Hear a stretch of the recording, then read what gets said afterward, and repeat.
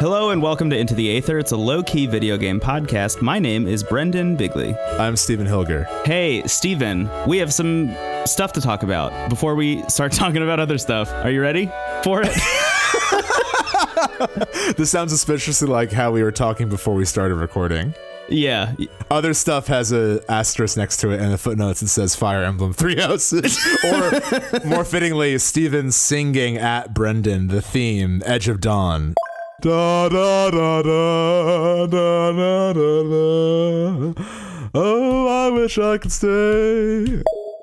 Yeah, we've been recording for about 10 minutes. You haven't been hearing all of those 10 minutes, but it's mostly consisted of Steven singing his own lyrics to the Fire Emblem theme song. It's mostly me singing my own lyrics and then being like, see, I actually usually use like 2 squats. Oh, I wish I could stay. And you're like, Steven, I have shit to do. I've got a life.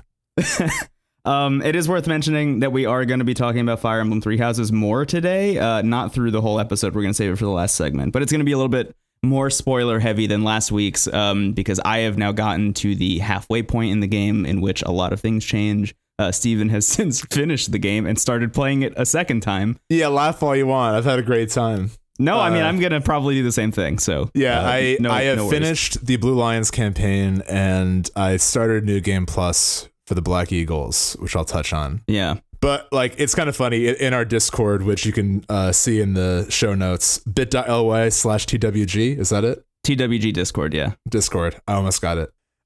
We have a channel for Fire Emblem and I wrote like, hey guys, just finished the Blue Lions campaign. I had a great time. Definitely got to take a bit of a break. Like the next day, I'm like, I started New Game Plus, but I'm really just going to choose the house and then kind of leave it there. And the next night it's like, so I've done some research and Act 2 of Lynn Hart's Route. And they're like, Steven, just play it. Like no one cares. It's been a lot of fun. That channel has been a blast. Thank you all for your like just being great. Yeah. It's been a really fun time. It's been really good. And actually that leads into some stuff that I wanted to talk about, which was, first of all, the Discord, bit.ly/TWG Discord. You can join there.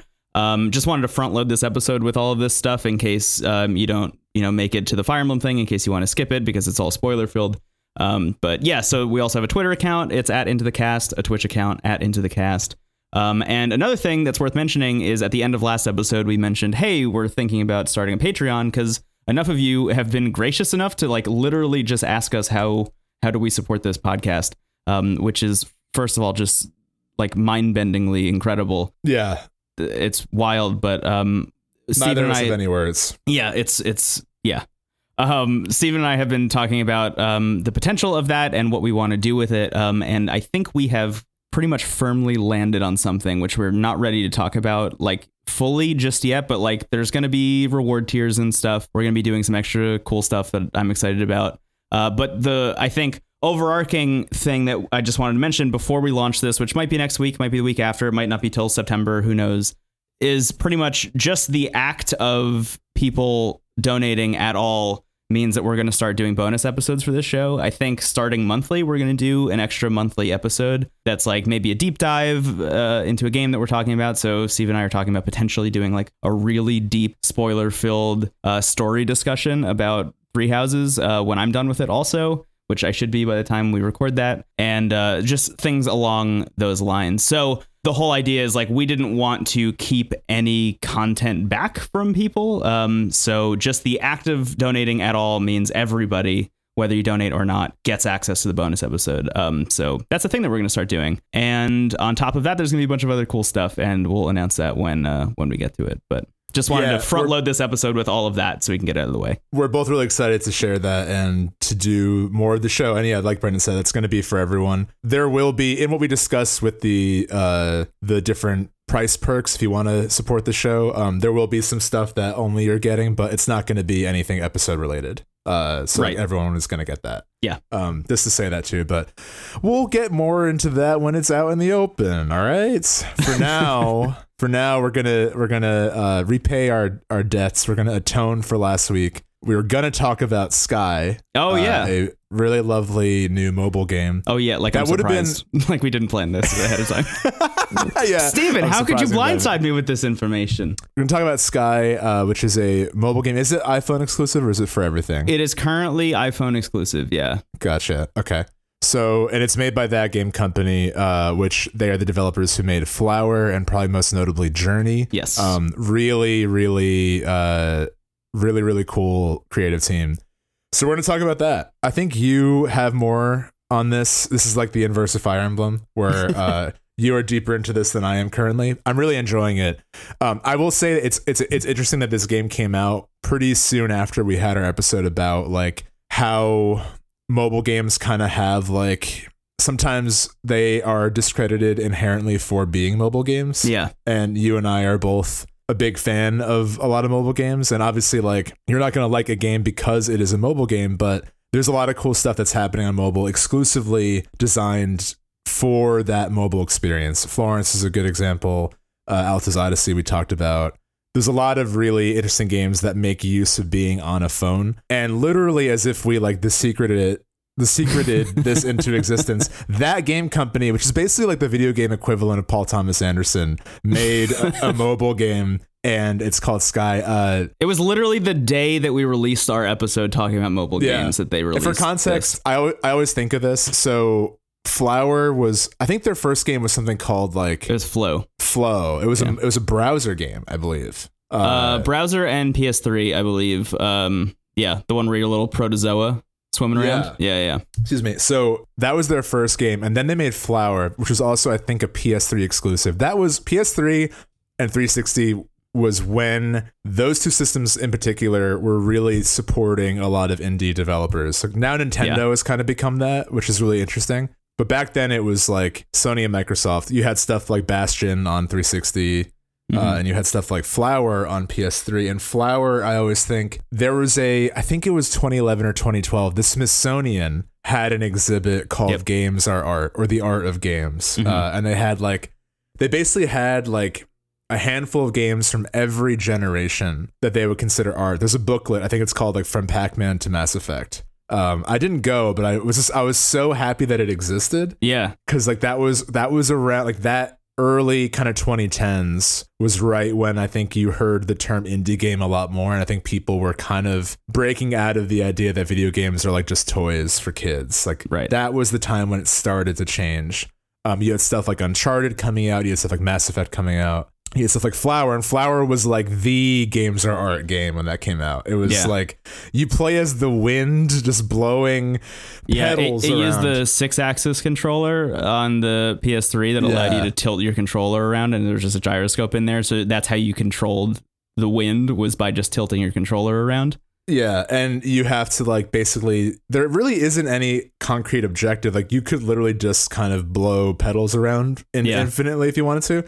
But if you did kind of focus on the visual objectives, you could gather a bunch of pedals to like bring life back to certain areas of the map. It's a really beautiful game. I'd highly recommend it even still. I think it's available for PS4 now. It's a really, you could complete it in a few hours, and it's like, I can't think of a more psychologically refreshing game, especially when like a lot of our current climate stresses about like environmental dangers. Like playing a game where you're like bringing life back to the world is kind of nice. I just looked it up. It's also available on iOS now. Which is great. Honestly, probably even better. I think that actually I think would even work better as a mobile game now that I'm saying it out loud. Yeah. Journey is their follow-up. Journey is like the similar vibe to Flower, but way more ambitious. You play as this humanoid figure with like a long cloak in the desert. And Journey is one of the most beautiful games I've played in my life. It's great. It has a phenomenal score. I use the Journey soundtrack a lot in my D&D group. Just a fun fact. It's so like great. Yeah, orchestral and sweeping and great. And that game has a really interesting mechanic with playing with other people online. A Journey spoiler for the next like 15 seconds, but basically as you play that game, there are other similar looking humanoid beings that help you out, and they really feel like they're NPCs. Like they really do feel like that. And once you finish your journey, in the end credits, it shows you that all those characters were actually real players, and it shows you like their gamer tag and stuff. And that is such a beautiful thing, because you're like, there was no incentive for them to. I think you do get some kind of perk, but like there really is no reason for them to help you. Yet everyone has that experience, and it's like a really optimistic view of humanity. Honestly, that like there's something inherently natural in us where we do want to help in the right circumstances. Yeah.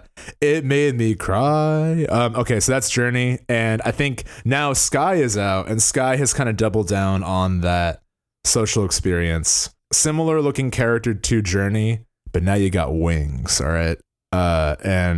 I am like an hour or so in. You're a little bit deeper, so I will give the mic to you and hear your Sky take. But I want to give a little bit of a history with like my history with that game company and why it's so exciting that they're making something like this. Yeah. I guess to back up then, also my history with this company has been I played Flow when it came out, and then I played Flower when it came out, and then I played Journey when it came out. I'm just a big fan of all of the games that these people make. And Journey, I think, was the most ambitious and interesting of those three games by far. I don't think that's like a hot take by any stretch of the imagination. I mean, it's like you can see a natural progression in their goals and ambitions from that. Yeah. I thought it was really fascinating that they kept hidden the fact that you were actually playing with other people online. That was a really impressive feat at the time. I had a really interesting and like very singular experience with my first time through that game. I think that I have never talked to anyone else who had this experience, and I haven't really seen a lot of people who had this experience, but I met someone. So I think it's like the second or third level that you play in that game where it's the first time you can meet a person, and that person stuck with me throughout the entirety of the game. So it's just me and this one person the whole time. And then it was revealed at the end that it was one person. And it wasn't until I played the game a second and third and fourth and fifth time, because I played that game a lot, that I noticed that you could meet multiple people throughout your journey. So that first time playing with that one person, I thought was like really, really a magical and cool experience. And I'm glad that me and whoever that was sat down for the entire like 2.5 hours and played the whole thing together. Yeah. A really weird experience where I wasn't old enough to like drink or go out. And I think it came out like around St. Patrick's Day. And all of my friends and roommates went out to like bars to go drink. And they were like, Brendan, you hang out here. I was like, oh, okay, this sucks. So I just hung out and I played through all of Journey and just had like a magical experience. And I think what's interesting about that game is that like, so first of all, there's the like not so subtle thematic goal of like trying to encapsulate one's entire like life and pursuit of a goal or pursuit of a dream and vision in that game, and how you need other people to help you, whether you know who they are or not, which I think is great.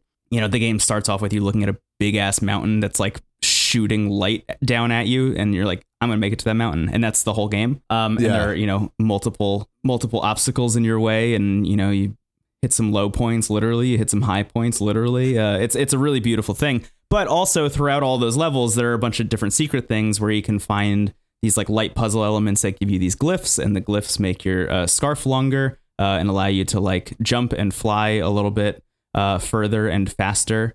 And eventually, if you beat the game multiple times, get all of these glyphs, your cloak changes from red to white. And when you have a white cloak, you really have no reason to play the game again because you've unlocked everything. But what I found, and what I found other people doing, people with those white cloaks kind of ended up as like guides, ended up as like teachers that would like bring other people around. And I spent a lot of time doing this, where I would bring other people to the glyphs to help them find these glyphs so they could eventually unlock the white cloak as well, which I thought was like an even like more interesting metatextual, beautiful layer on top of the whole game already. It was like, you know, you have this one singular goal, but there are a lot of other goals that you can accomplish along the way. Some smaller things to accomplish in the pursuit of your dream, which I just thought was like an amazing thing. And I played that game over and over and over again, and I loved it very dearly. So when I heard that game company was making a game specifically for the iOS platform originally, and I think it might be getting a wider release eventually. I know it's coming to Apple TV at some point, which is interesting. And I could see this ending up on Switch and on PS4 and Xbox and all that stuff eventually. I don't know if there's any kind of exclusivity deal with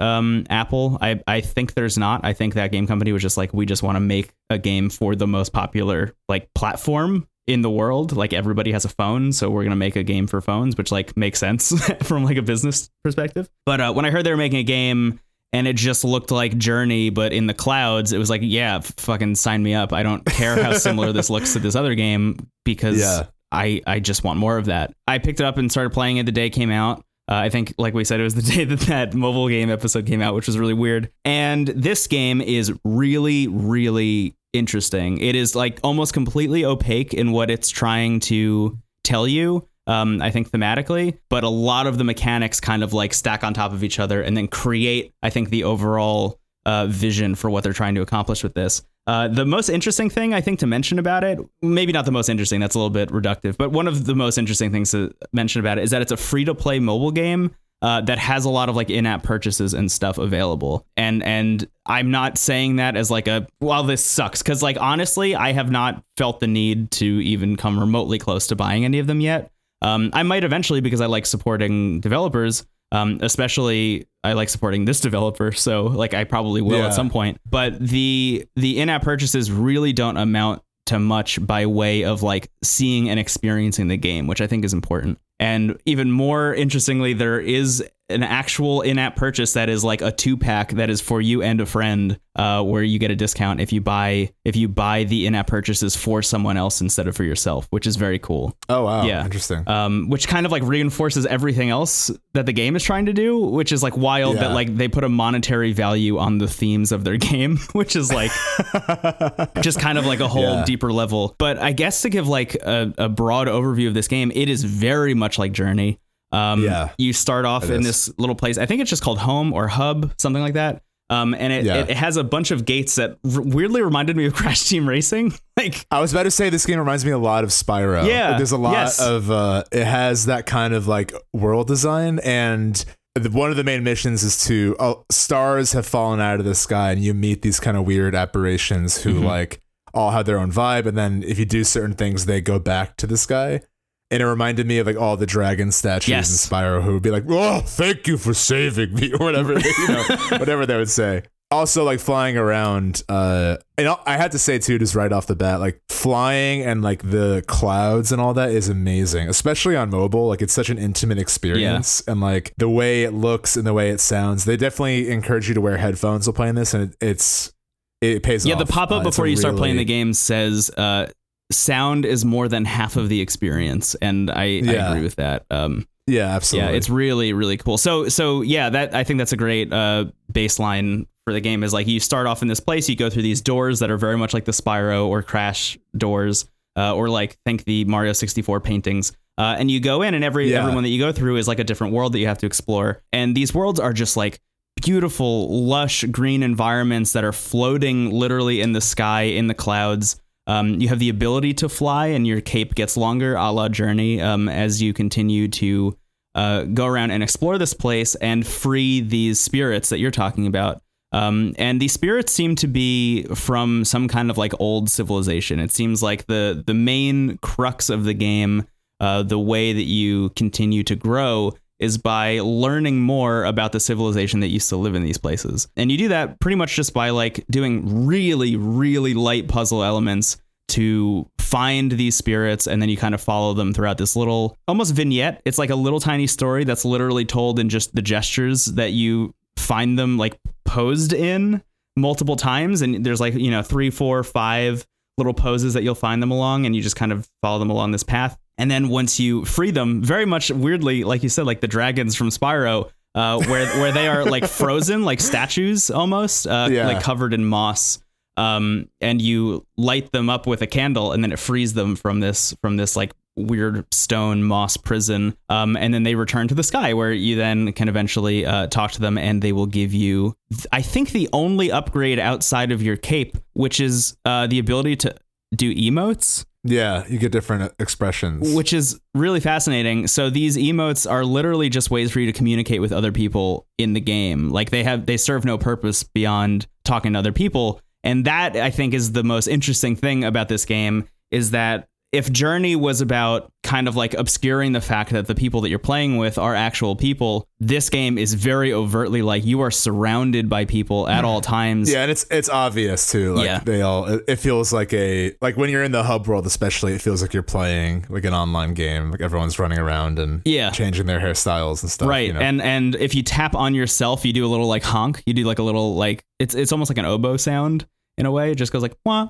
You should not have told me that, because that's all I'm going to be doing. You didn't know that? Like, no. They're gonna be, who's this angel that's honking at me? Honk! It's great. It's really, I mean, so they had that in Journey as well. And the same thing happens in this game where like you could just run around and go like, wah, wah, wah, wah, wah, wah, wah.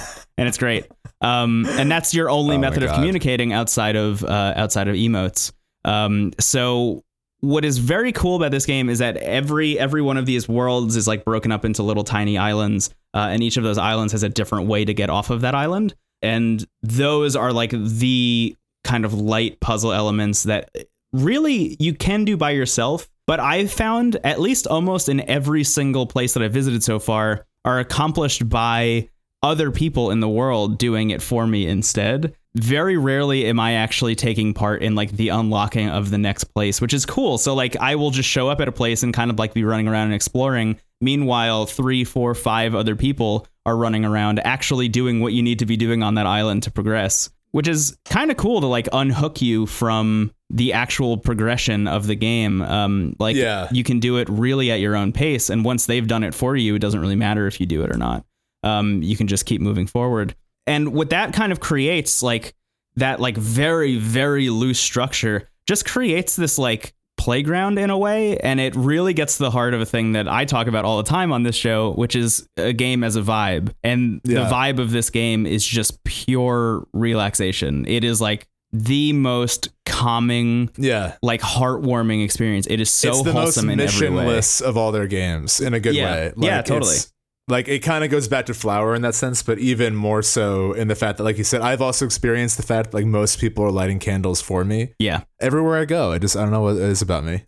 But you can, it's like, because in Flower you could just, fly around and do whatever, but to progress, you eventually had to do what the level is asking you to do. Right. In this game, you could literally just kind of stroll through it and fly around. And I think especially too as a mobile game, if you're like playing this on a train, for example, like, it is just like visual and audio like bliss, basically. Yeah. I've never been really so unhooked from my own commute as the few times that I played this on the train on my way into work. I'm gonna start because I like kind of I did what I did with Florence, where I got home from work and I sat down and I started playing Sky, and I had a good time with it. But I'm like, this feels like a commute game. This feels like a really nice, like I'm on the train or at an airport game. Yeah. So. Yeah. It is so beautiful, which I don't know if we've like really expressed like to its fullest extent. Like, it is easily the most beautiful game that they've made. The actual act of flying around just feels so freeing and weightless and interesting. The only controls that exist at the moment are touch controls. So you have like a virtual analog stick situation going on, which I've seen some people say like, oh, I don't really like this. I haven't had a problem with it. But that's like your mileage may vary situation. But eventually, I think it's iOS 13, which comes out in September or October. They're going to be adding Bluetooth controller support, which means that like your PS4 controller or your Xbox One controller can connect to your iPhone, and then you can play it with that, which is awesome. I have iOS 13 right now. I'm on the beta of it. I have not tried connecting my PS4 controller to it, but that's, I think, the next thing that I'm going to do. I've just been playing so much Fire Emblem that I haven't gone back to Sky since it came out. That's the most tragic thing about it, because this is totally a game we would probably spend way more time talking and playing, but like talking about and playing. But that gosh darn Fire Emblem 3 House is taking up all our time. It really, really is. But yeah, I wanted to bring this game up, and I wanted to talk about how great it is and how cool I find it, specifically because I don't see a lot of discussion happening surrounding it. And maybe I think it's because of Fire Emblem. It might be because it's Fire Emblem. It might be I don't know. Because like maybe it's just because it's a mobile game. Like that might be the reason. Like people aren't really diving into it. But it is definitely a game worth checking out if you like any of the previous That Game Company stuff. If you've ever been even interested into That Game Company stuff or games like that, like Abzu, please check out Sky, because it is really fucking cool and it's free. So like, dive into it and give it a whirl. I could see maybe some people, because we just talked about how Journey is like the most ambitious of their catalog prior to that. And Sky is definitely ambitious in its own right, but it's going for a very specific thing. So I could see maybe some people being like, oh, like when is the Journey sequel? Like when are you gonna one up Journey, basically? In terms of like that kind of cinematic cathartic experience. But But I think it's important to have games like Sky and to also see, like, I did not expect them to go this route, and I'm happy they did. I think it's cool that they're always kind of challenging themselves and what they're making. Yeah, I was just about to say, I think what I'm most curious about with this game is, like, I don't know where it ends or if it ends or like Right. what is around every corner. Like, I have no idea what is going to happen the more of this game that I play. So, like, I guess it's worth mentioning the way the, like, in-game currency works, because, like, again, it is a free-to-play mobile game, so there is, like, an in-game currency, but that currency equates to candles. And those candles you can level up by lighting unlit candles around the world and around the environment. Or if you go near a candle that is lit and it's been, I think, like 24 hours or something, you can build up your candle meter. And if you build that up enough where you get, I think, 3 candles, you get a heart, and the hearts allow you to become friends with other players. And by becoming friends with other players is how you level up yourself and the emotes that you have, and I think your cape also gets leveled up that way, so you can fly higher and further and faster, which is, like, a really fascinating thing that they've monetized, like, becoming friends with people. That's a little overwhelming to me, at least now, because I haven't really visually digested that while playing. Yeah, I might even be wrong, because they don't explain it in any way. Like, the game is, they really don't. I used this word in the beginning, but, like, the game is so opaque in that, like, it does not explain what you're supposed to be doing, how you're supposed to be doing it, what currency matters, why you have a candle, why you can hold that candle up to other people, why you can honk at other people. Like, it doesn't explain any of this stuff.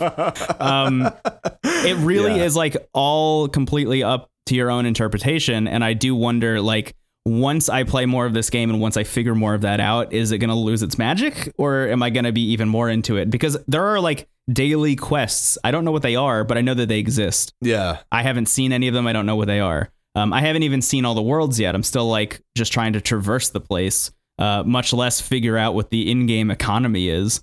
Right. So yeah, there's a lot, I think, hiding beneath the surface of this game. It is like Journey and like Flower. It is completely wordless. Like, there's no dialogue to help you out. There's no, like, tutorials that are really helping you. You just kind of get thrown into it and you have to figure it out yourself, which is kind of, like, part of the beauty of it, I think.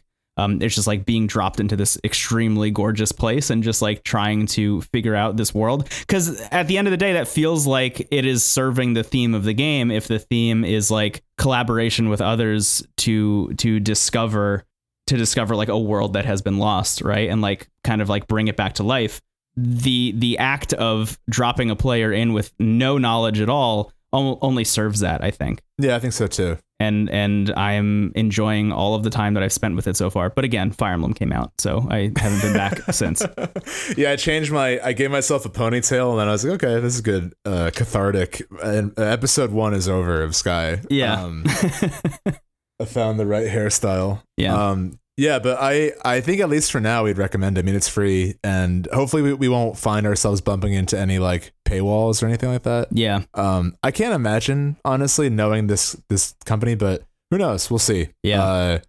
I think we'll have a clearer idea of, like, if the game is going for what we feel it's going for now, the deeper we get into it. I think so too. One thing that I just want to mention real quick before we move on to something else is one of my favorite things about it are all the emotes and all the stupid things that you can do with all your friends, because they remind me a lot of Sea of Thieves, or like a Starbound in how ridiculous they are. So, like, you can get instruments and you can play instruments with all of your friends. When you're doing emotes back and forth, it reminds me so much of, like, the very bizarre pirate, like the physics of moving your character around in Sea of Thieves, where they're, like, kind of swaying around like they're, like, top heavy, and, like, bumping into things. It's really, like, cute and adorable and also really funny. And I love it dearly, and I can't wait to go back to it. And now, even just talking about it for however long we've been talking about it, I really want to go and play Sky right now.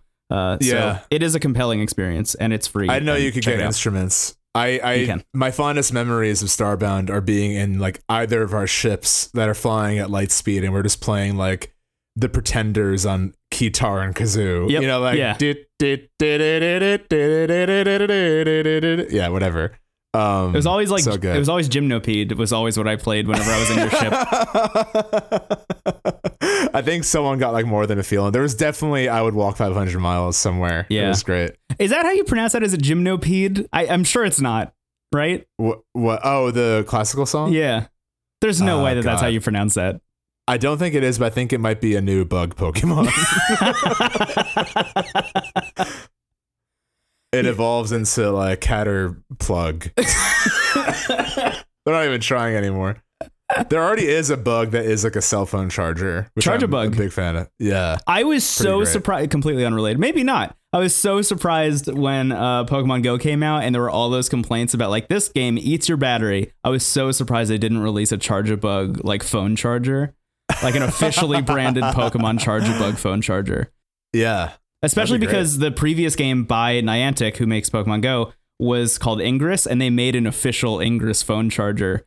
Wow. They were like, we're not going to fix the battery drain problems with this game, but you can buy our phone charger.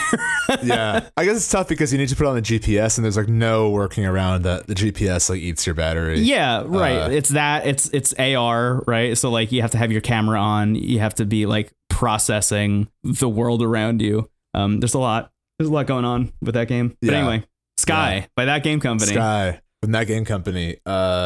Yeah, a like I don't want to say a cautious recommendation, but like definitely check it out if you're curious. I think we just need to know more about it before we're like this rules. You know what I mean? I'm kind of into this rules camp already. Gotcha. Like I've played 2 or 3 hours at this point, and I'm really, really, really enjoying it. But I still don't know a lot about it, and that's almost what is driving me to play it more. It's like just that active discovery. And if that just goes on forever, that's kind of cool. If you could make a whole game that always feels surprising and mysterious, like that's a good game for sure.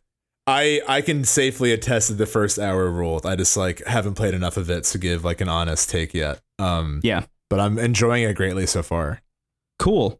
Excited to talk about it again once we get farther in. Let's put a pin in this and come back to it. That's what I meant. That's what I meant more than like being cautious. I want to give it the time I think it deserves. Yeah. All right. Speaking of time it deserves, let's take a break, baby. Let's do it. I need a glass of water. I'm gonna sing Fire Emblem songs at you. Great. Oh, I'm excited. Is that the break? Is it just you singing Fire Emblem? I mean, I'll never tell. Goodbye. See ya. Goodbye. Brendan. Steven. There's a new guy in Smash Brothers. There are a lot of guys, a lot of new guys in Smash Brothers. A bunch of dudes just showed up and they're like, a new challenger has approached, but they all said it at the same time. It's actually a barbershop quintet. They're like, here I am, ice cream, or whatever. Music Man reference. They all showed up with swords using magic. In a game that had no shortage of dudes with swords who use magic. They're like 5 dudes just showed up at Comic-Con dressed as Deadpool, basically. Like that's yeah. The hero from Dragon Age. Quest. Excuse me. Hey, I have a video game podcast. The hero from Dragon Age. The Darkspawn has arrived. Or no, I got that wrong too. Grey Warden. Jesus. Anyway, Dragon Quest. Yes. The hero. All the heroes from eras past. Mm-hmm. They're a palette swap. It's one character, kind of like similar to Robin and Corrin, where you can change like who their character is and their gender. Or the Bowser Jr. kids. Or that's actually a more apt comparison because you're just changing the character themselves, even though they play the same. Yeah. So I think there are like 4 different heroes. I think it's 4. Yeah. You can there's also like 1 color swap for each of them. Mm-hmm. So there are 8 options for your hero. And we have both played as them. They very much are another sword character. Yeah. They feel really good, in kind of an intimidating way. So like their sword is sword stuff. Their up B is like a big jump in the air with like a gust of tornadoes beneath them. Yeah, and the longer you hold it down, the higher they jump, and the recovery is ridiculous. Yeah, I think the standard B is like a lightning spell, if memory serves. Yeah, I believe so. Thoron adjacent, if you will. Their side B is like a / and their down B is really fun, where you get a RPG menu where you choose what spell they want to cast. And this is insane because there's at least like 15 spells. Yeah, there's a whole bunch. There's like a reflect. There's one that's called sizzle, right? Sizzle, yeah. One's called like oomph, which makes you stronger. That the best thing about Dragon Quest is that all the spells are like Dickensian slang, basically. Yeah. So they're like, great. you know, like it's just like fix him up, burn him up, ouch. You know, those are the spells you get. Yeah. So like kind of a la Shulk, they have an ability to like boost how fast they are, how strong they are. They have some, I think there's a spell literally called Kaboom that just like a big explosion. Given you don't have a choice of what spells show up and your MP has to recharge over time to use it again. So it's a bit of an unreliable thing. It's almost like Game & Watch's Judgment in a way. Yeah. Like, yeah. it's yeah. basically like a fixed random move. So, but they just feel really good. Like I think that always is the case with the DLC characters. They show up and like, well, they feel like they are like a little bit broken. Like Piranha Plant felt that way, Joker felt that way, and now Hero very much feels that way. Yeah. I'm not like complaining because I truly don't know, but like just messing around with them, like this character feels like they have no shortness of ability. Yeah, I'm really interested to see how this balances out in time. I could see this, and maybe this is a dumb thing to say, but I'm going to say it anyway. Like I could see this character getting blocked from tournaments because I think it's one, maybe even two of the spells that can pop up when you do the down B are not literal, but like pretty much one hit kills on other people, which is like, you can't leave that up to chance. That's really fucked up. You know, like even Joker is kind of like a glass cannon. I think he plays fine. Like I think he's not too overpowered. Yeah. Like when his persona shows up, like he can do a lot of damage, but it's still like, you can knock Joker out at like a pretty low percentage. Right. So like he's not unbelievably powerful, but Hero feels unstoppable. We were some friends and I were playing last night and we were just like fucking around with all the down B spells that you can get. And one of them literally does 80% damage on one hit. Like if you hit somebody one time, it does 80%. And like, just for context, like usually around 80% is when you can start to kill people in that game. So and like, usually like Ganondorf's punch that takes like 20 minutes to wind up, I think does like 24%. Right. Yeah. So, like usually the big moves do like 20 to 30. Yeah. So if you're already at anything over like 10% damage and then you get hit with that thing, you're dead pretty much. But you are the chosen hero. And of course your kaboom will slay the jokers of the field. Oomph. Ouch. Kaboom. Sizzle. It is kind of funny because like the voice acting in Dragon, at least in the PS4 version, the English voice acting is like it's purposely campy. Yeah. But sometimes the characters are like, take this. And it gets like kaboom. It's so funny. I'm really curious how you're gonna, because when does Dragon Age? God damn it. Okay, no video game can be named Dragon anything for 20 years. Let's take a break.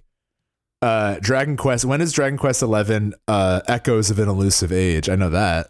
The definitive edition come out for the Switch. I believe it's November, but they just announced this week that they're doing a demo. Like you can download a demo on the Switch, and you can play. I forget how much of it you can play, but once you stop playing the demo, it keeps that save until the game comes out, and then you can pick up right from there, which is cool.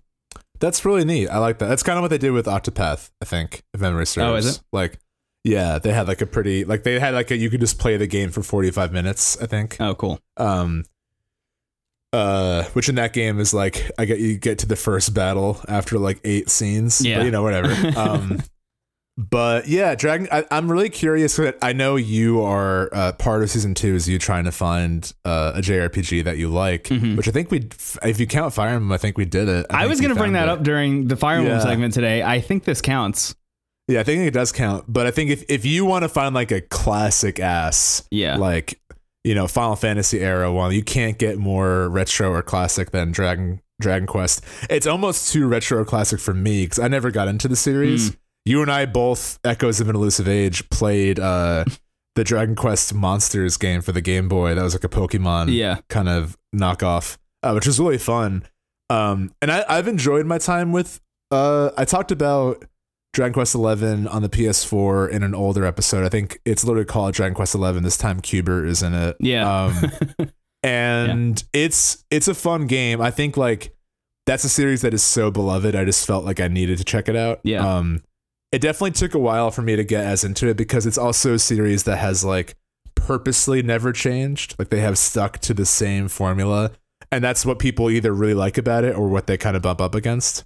But all that to say, I think it's cool that the hero is in Smash Brothers because it is such a beloved series, especially in Japan, that it's cool to have like a nod to that series in a game like Smash Brothers, which is basically like a love letter to video games at a certain point. Yeah, totally. I mean, it's almost like surprising that there hasn't been a Dragon Quest character in this game or in this franchise until now. But I guess, it was only with Brawl that they started adding third-party characters in. But yeah, it feels like it makes sense that he's in there now. I just wish that he didn't have a bunch of moves that killed you in one hit. But again, like I don't play this game competitively. I don't know. Maybe he's terrible. Maybe he's awful. But like in the setting that I was playing yesterday when we were just like fucking around with him, it was like, oh yeah, this dude is like, he has some problematic moves.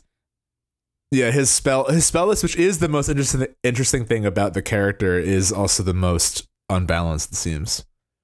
Owie, sizzle, kaboom. Hey Ganondorf, you're gonna hate my kaboom. I'm the chosen one. Hey Dr. Mario, I don't want your pills. Kaboom. Kaboom. Sizzle. Oof. Yeah, that game is super Dickensian. When you first learn how to smith weapons, Eric, your first companion, goes, all right, here's how you use the smith, and Bob's your uncle. It's done. Oh, and my God. This rules. I love this. I'm ready. Yeah, so that's the hero. I'm really excited for Banjo-Kazooie. That's the next character that they unveiled. That's going to be amazing. And then there are two more. There are two more after that. Waluigi, here we come. I really hope. I feel like the stage is set for the last two to be like unbelievably big announcements because each character, to varying degrees depending on what you're into, has been a huge deal. Like Joker, literally no one saw coming. Hero. Mm-hmm. Hero is a big deal for people who love that series, and Banjo-Kazooie is like a big deal for anyone born in the millennial generation, basically. So I don't know. The last two are going to have to be big. I really don't want Minecraft Steve. Obviously, I don't think we're going to get him. I think it would have been Minecraft Steve if it wasn't Banjo-Kazooie. Yeah, I agree because he's technically Microsoft now. Yeah. But yeah, let's. It's gonna be Waluigi, and then Netflix. I think. If you push down B, you can select what show you want to watch. I hope you like the show Kaboom. All right, this sucks. Let's move on. Done with this break. I took my headphones off. Steven, we're back. Hey, what's up, man? Not much. I wasn't singing for the whole break. Get over it. Hey, we got a question in the Discord that I wanted to talk about on this here episode of the podcast. Yes. If you want to ask us a question, you can do it in multiple ways. One of them is Discord. The other one is twitter.com. There are a bunch of ways. Just reach out to us however you want. But somebody in the Discord, Bolt specifically, asked, I'd love to hear Brendan and Steven's thoughts on spoiler culture. Does knowing things about a game inherently ruin it for you? What do you think are the best practices when posting spoilers, and to what extent should we as a society go to avoiding discussing a game before its release? It's a really great question. Yeah. I think we talked a little bit about it in the Discord. Some people had some really interesting takes on it, but we purposely kind of saved our takes for an episode, I think. Yes. I may have forgotten that I already wrote my takes, so in that case, I apologize. But it is a really interesting topic that I think has a pretty nuanced answer. So I'm curious to see what you think first, because I think you are someone who you seek so much information and knowledge from the world. I know that's like a weird compliment to throw at you after I just sang at you for 20 minutes, but like you have such a tenacious desire to like see what is new and like what is happening. And obviously the guy likes video games and we got this show about him. Hey, if I know Brendan, dude knows Minecraft like the back of his hand. Anyway, I'm losing my mind. What's your take on this? What's your take on spoilers? We haven't really talked about this, you and I, too much, so I'm really curious. Yeah, I have a weird take on spoilers in that first of all, it's very specific when it comes to what media I am either avoiding or like gobbling up spoilers for. So for certain things like TV shows, I try and avoid spoilers if possible. For some movies, I try and avoid spoilers, and that's kind of how I've always been. Like video games, I feel the same way. I've just like always avoided spoilers for a really long time, just assuming, I guess, for like the longest time that any story revelation that is revealed to me before I have seen it and experienced it firsthand on my own would inherently make my enjoyment of that thing worse, I guess, was like always my thought process. And without like getting too far into specifics, I have an interesting job in that I can learn a lot of spoilers about a very specific film franchise beforehand if I want to. And I opted into doing that recently purely to challenge this part of myself that always assumed that all spoilers are bad. Because I talked to somebody at work once and they were just like, it's more about the journey and not the destination. Knowing what happens doesn't change your enjoyment of that thing. Because if it's surrounded by context when you're actually watching the thing or playing the thing or reading the thing or whatever, when it's surrounded by that context, it'll still have the same effect on you if it's done well. You know, if they accomplish their goal of like creating tension and creating the vibe that they're trying to elicit in you, like that will still hit you regardless of if you know the thing or not. It'll still be a cool moment. So I went into a recent movie knowing everything ahead of time. Before the thing came out, I gobbled stuff up. I was like, I need to know every single plot beat beforehand. And I went down and watched the movie, and knowing everything, still loved it to death. It has it's weird that like this question got asked like so recently, because I very recently, after having that experience, have completely shifted my view on spoilers, where like I don't care at all anymore. And it's a weird new ground for me to be covering, because it got to the point where like I would like mute things on Twitter. Like I muted Star Wars before The Last Jedi came out because I didn't want to know anything. I only watched the first trailer. I didn't watch any of the other ones past that. I was like intense about avoiding spoilers. And now I'm in this place where it's like, well, now that I've experienced this, now that I've learned everything there is to learn about a movie before seeing it and then sitting down and then watching it and still enjoying it and loving those moments that I had spoiled for me, I have kind of like come out the other end, and I kind of don't care anymore, because again, it's about what the overall piece accomplishes more than like my one moment of surprise, I guess. And we can talk a little bit more about that with Fire Emblem, I think, in the next segment.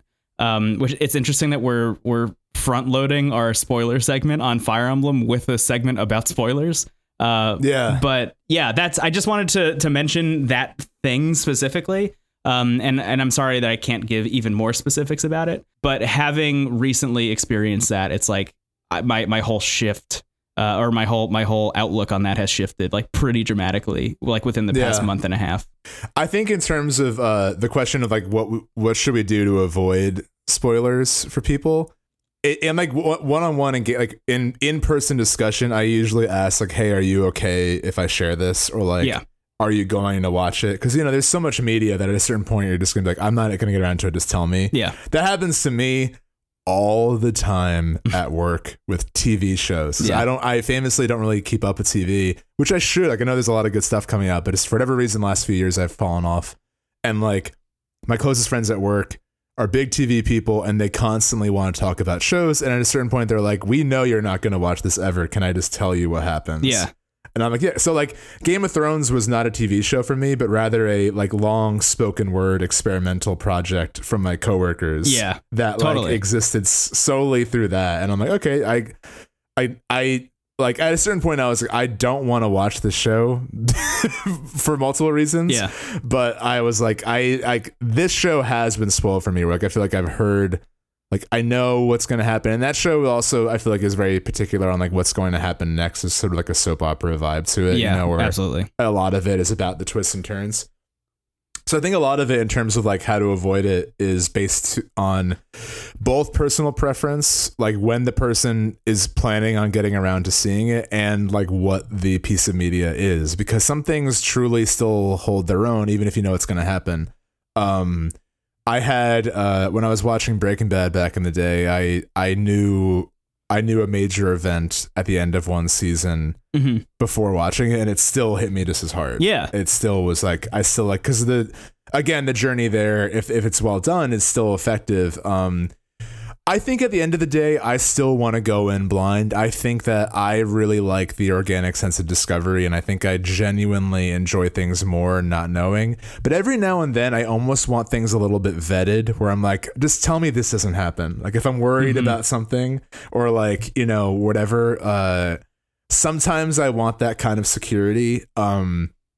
So I think for me, I personally, I'm like the opposite, where I used to just spoil everything for myself, and I would enjoy it fine later on. But I've witnessed that the things I truly love, I usually go in as blind as possible. Yeah. And I think it just kind of, I think a new word is required, because it doesn't spoil it, but it does weaken the blow sometimes. You know, but sometimes you can almost see the craft behind it more. So we'll get more into it in the next segment, but I'm doing New Game Plus now for Fire Emblem. Yeah. And knowing that certain things are going to happen, I'm actually more impressed by some moments of writing where I'm like, oh, they're really foreshadowing this well, or like they're really planting seeds early for this.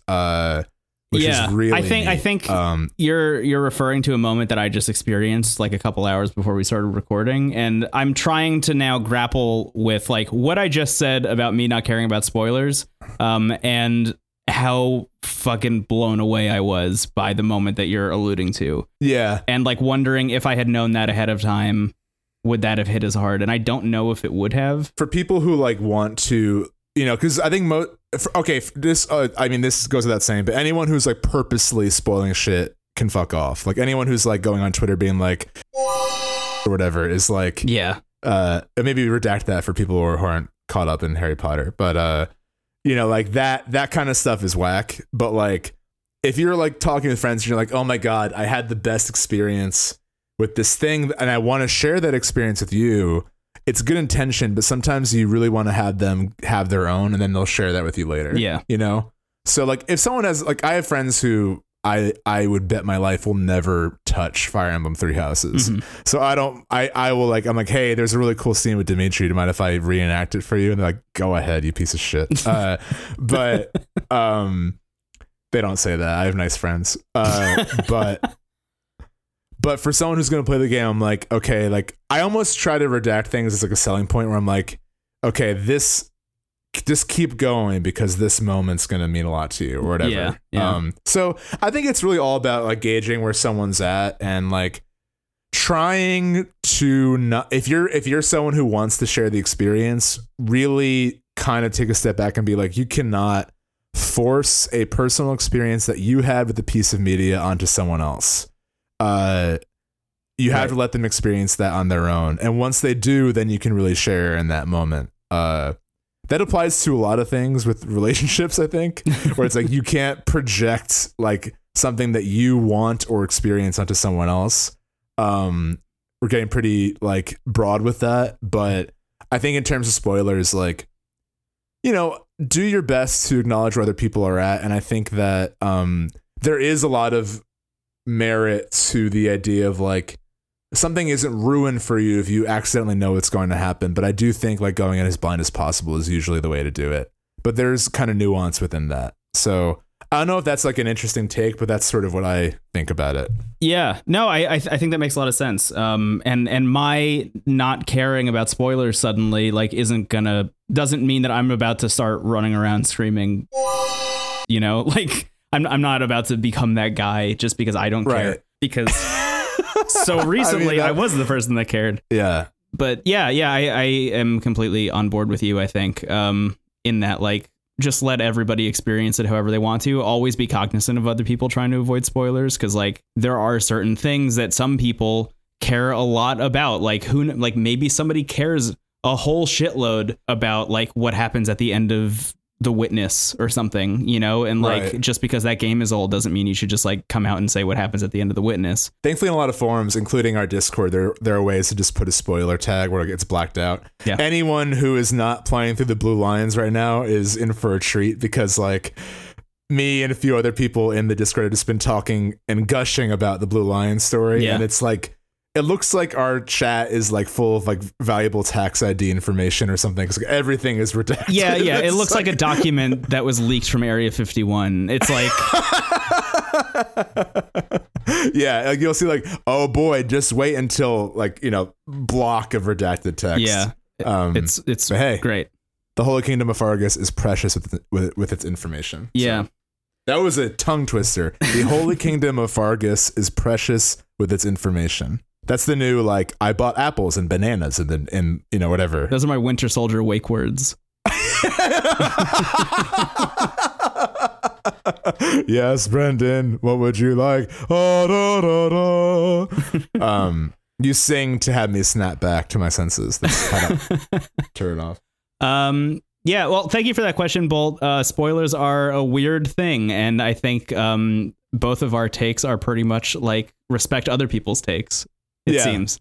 Yeah, exactly. I think kind of also maybe gauge like what you wouldn't have wanted to know right off the bat. Like I think it's also like what has been in promotional material, like for Fire Emblem, like okay, like what has kind of been in the ads for it? Like what were the creators of the game comfortable sharing?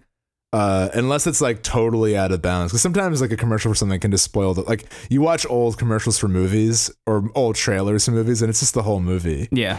Which is kind of interesting. That maybe like it's a more recent thing that we have been more sensitive to spoiling an experience. But yeah, just be cognizant of it. And I think this is definitely a conversation that's worth having continuously, I think, because there's so many variables to it. Yeah, I agree. But thank you for asking that, Bolt. And also everyone in the Discord, anyone who listens, like feel free to throw other questions at us. We definitely don't have all the answers, but I think it creates a lot of interesting discussion points and we can kind of challenge ourselves with that. So thank you. Yeah. The specific example that Bolt brought up here was the big spoiler in Final Fantasy VII, which we have talked about on this show as like a thing that I don't know still. Somehow in all these years I've avoided that as a spoiler. And the question has come up a lot, which is like, it's been so long since that game came out. Can you still consider that a spoiler? Which I think it has been so long that it has somehow come around and out the other end and become a spoiler like, again. For that spoiler in particular, it's almost on the same level as like Bruce Willis being dead in The Sixth Sense. Like it is almost so like I wish I remembered who it was, but someone on Twitter was like, it was after our E3 episode where you revealed that you didn't know what happened at the end of Disc 1. And someone on Twitter was like, this is literally the video game equivalent of Children of Men. Like we have to protect Brendan at all costs with spoilers. Yeah.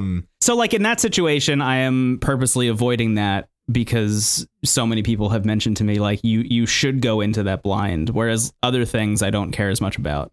But that is something that like, I think anytime a piece of media takes like a really brave choice that's not kind of in line with like the traditional hero story, is like, you want to experience that fresh. Right. And there are a lot of moments like that in Three Houses, which we'll get into. Yeah. So yeah, thank you for asking that question, Bolt. Yeah, thank you so much. Again, if you want to ask us any questions, we will answer them on the show. Ask us however you want, any of the ways that I mentioned earlier. Should we move on? Let's move on. It's worth mentioning the next segment, we are going to be talking about spoilers for Fire Emblem Three Houses. So if this is the end of the episode for you, thank you so much for listening. We really appreciate it. If you like the show, please share it with a friend. That would be amazing. Absolutely. Yeah. And just also for context of like what will be spoiled, I'm going to talk about just sort of like broad strokes of having finished the game and New Game Plus stuff. And we're going to talk about like post time jump stuff. I'm not going to go into like the specifics of the Blue Lion campaign too much. I'll probably touch on the time jump stuff, but like there will be actually, I think one of our ideas for the first bonus episode is going to be like the Blue Lion story, like deep dive, Steven's hot take, close read. And I'll probably do the same with Golden Deer. And then my plan for New Game Plus is also to do Black Eagles, so you and I can have a shared experience talking about that. Oh, I love that. Yeah. It's also interesting too, just real quick, that I looked at people have been changing their statuses or their usernames in our Discord to show what house they're in, which I think is really cool. Yeah. We are mostly Yellow Deer so far in the Discord. Yeah. It's like 6 or so yellow deer, 3 blue lions, including myself, and like a couple black eagles. Yeah. Which is interesting because like the online statistics are overwhelmingly black eagles, but maybe there's a lot of low key black eagles in the chat that are not revealing themselves yet. Yeah, maybe.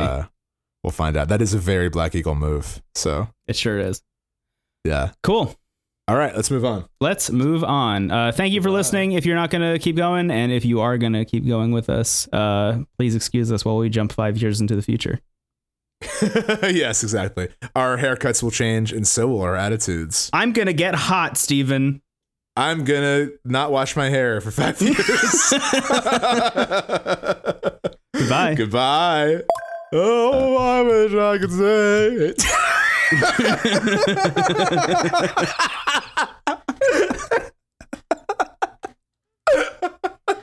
I love Lounge Lizard Fire Edge of Dawn cover. Oh,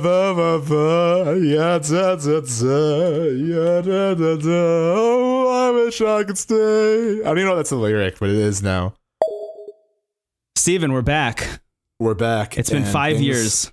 It's been 5 years. Things have changed. I am so excited that you made it to the time jump. And just for context too, for people that are here who either are playing Fire Emblem but don't mind spoilers, or aren't playing Fire Emblem and don't plan to, that don't mind listening, there's a point in the campaign where I would say it's roughly the halfway point, depending on how you're playing the game. Yeah. For me, it was around the 30-hour mark. I meant like 50 hours. Because you're spending, there's a certain point in this game where I just sort of was like so immersed in the A plot that I was like, I just got to keep going. Interesting. So like Yeah. I kind of, which is interesting because I usually am like do all the side quests, but like at a certain point I was like, I recruited the students I wanted. I just needed to see what was going to happen. And also the game got its hooks in me so bad that I'm like, I need to finish this before it becomes a problem. So I just sort of like, I just sort of binged the Blue Lions campaign. Yeah. And then like I'm taking my time in New Game Plus, but yeah, I've been so meticulous about like using every available moment of my like explore the monastery phase stuff to like see everything through. Because one of the first things you told me when I started playing was talk to every single person every time you can explore the monastery. So yeah. I've been doing that, and I've been like finding and returning every lost item. I've been buying all the gifts from the merchants and then giving all the gifts out to the people who would like them specifically.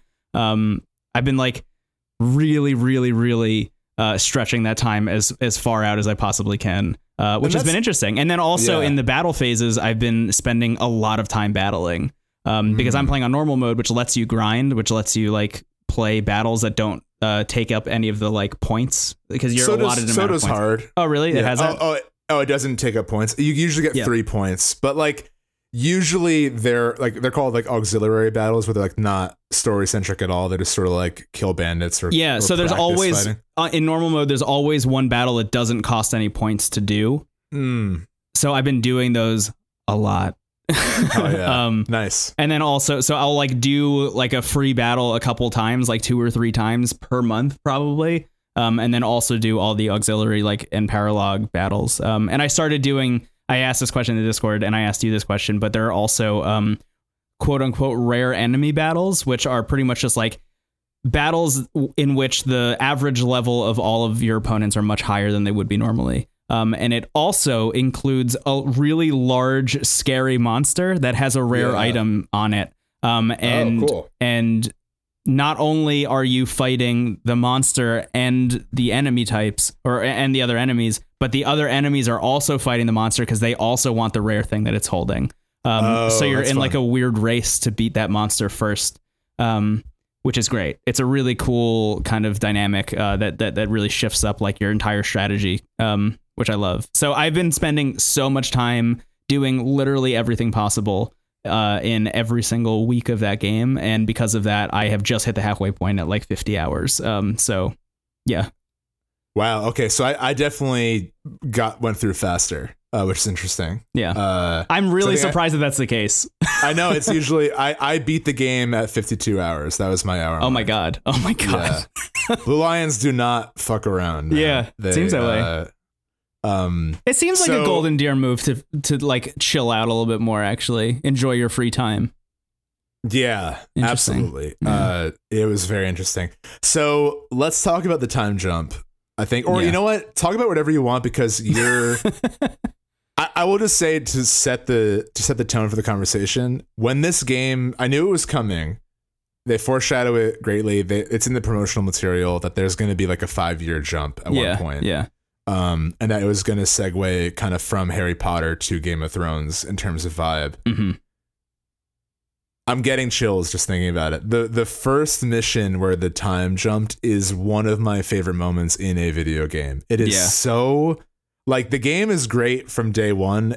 Then it's like now we're gonna fuck you up and like be one of the best experiences you ever played in your life. Like it is. I hate to be that hyperbolic in my language, but like it reminded me a lot of Final Fantasy VI, where spoiler for Final Fantasy VI, but halfway through the game, the villain basically wins. Yeah, and the world goes to shit. It's called the World of Ruin. The whole world map changes after that.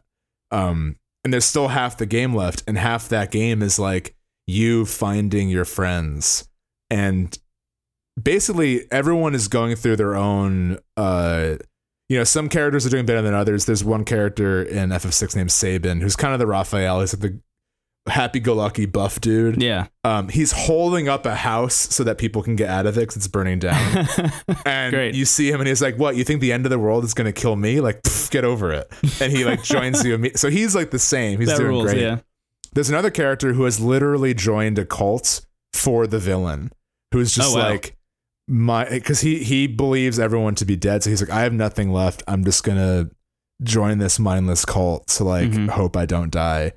So you go around the world map, like recruiting all your friends. It's literally the music for your airship in that part of the game is called like looking for friends or searching for friends. And you're instilling in them the belief that there's still something worth fighting for despite all the odds. I got that vibe pretty hard in the time jump as well. Things aren't as dire, but there's definitely a sense of reunion and a sense of like, okay, like the stakes have grown. Yeah. Totally. For context too, like I don't know if it's the same with you because you have permadeath off, but even with permadeath on, if you ever lose a unit in the monastery phase, the first part of the game, the cutscene and the quote is still as if they're retiring. So they'll be like, "Oh, I'm sorry, I can't continue," and they'll go, and like they'll still be in the story, but they're not going to be available anymore. In the second half of the game, they die. And they have like a scene and quote that follows, and it was one of the most heartbreaking things. Like even though you can rewind time, just seeing, because also I will say too, the difficulty ramps up pretty significantly. It does right away, right? Especially in that battle in that first battle in particular, which is like that was one of the hardest battles in the game for me for some reason. Yeah, I don't know if it's underleveled or what, but like, I watched my whole team die, and like. They really ham it up, like time slows down and they're like, oh, like they fly away, and like that could almost be funny, but some of the quotes, like a lot of the quotes are like remember me or like I'm done, I'm sorry. Right. Felix's, I've mentioned this in the Discord, Felix's is like, I can't see anything, where's my sword? And he dies. Oh my god. And I'm just like that that fucked me up so bad. I know I could rewind time, but I can never unsee that. And like that's what makes the fact that you can rewind time, but you can only do it a finite amount. It's like, I can't live in that reality where that happened. I'm going to learn from my mistake. And I think as I have now beaten the game, the rewinding time feature is so good and crucial to making this game as good as it is. Like, I totally agree. The ability to learn from your mistakes and rethink your strategy is like so crucial.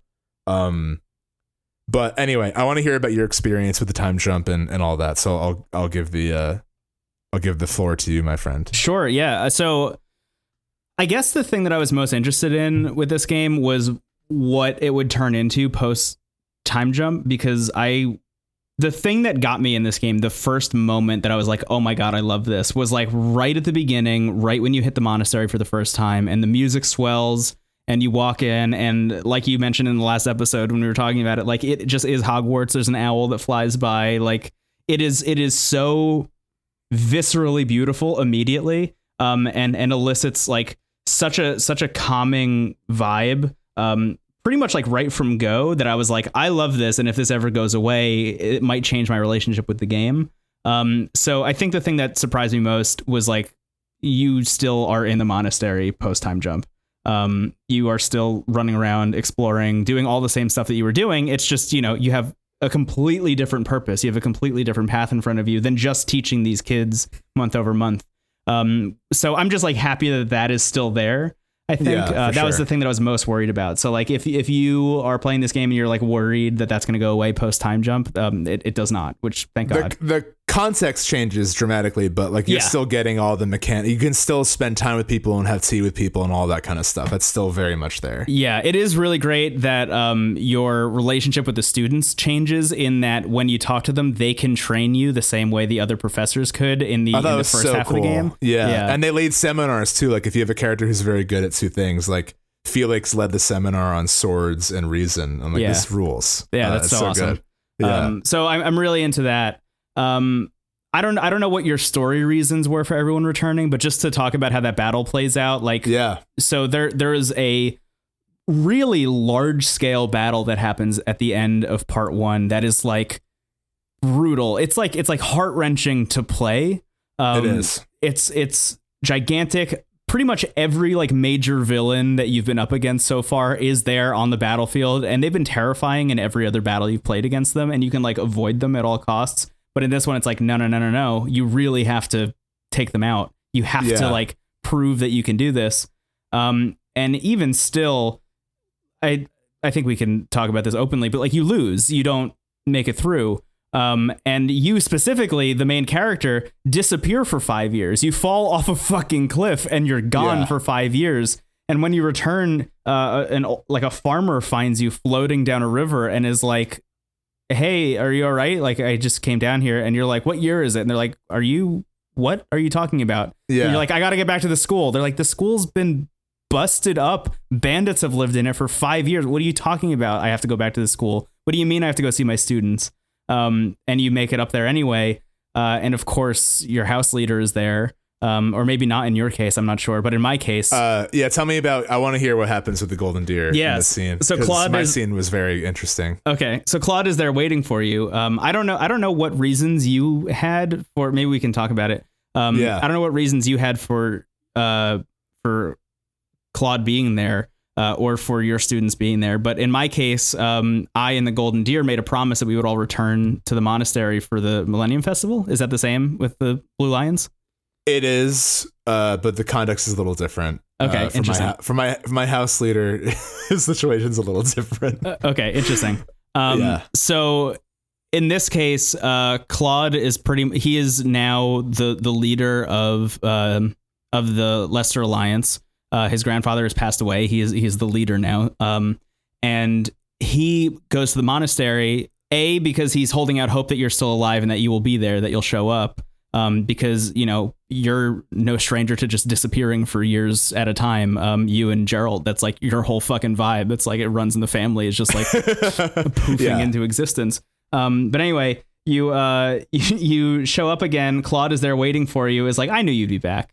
He's just like stoked to see you. And his goal specifically is I want to hold down the monastery because it is a central point in this entire country, and we can use this as a way to hold the Empire back from invading the Leicester Alliance, because when the war between the Adrestan Empire and the Kingdom of Fargus is done, they're obviously going to come for the Leicester Alliance next. So he's like, this is where we're going to hold them back. And he's like, it's been 5 years. You have no memory of what's happened. Like, I need to make sure that you're still good at your job, essentially. So he's like, you and I are going to go into this bandit camp in the monastery, and we're going to wipe out all the bandits. And in doing so is the moment that you're talking about, which is like I didn't think that it was going to hit me as hard as it did. I have been enjoying this game and I love all the students, but I didn't realize that I like loved all the students. Yeah. That you would die for them.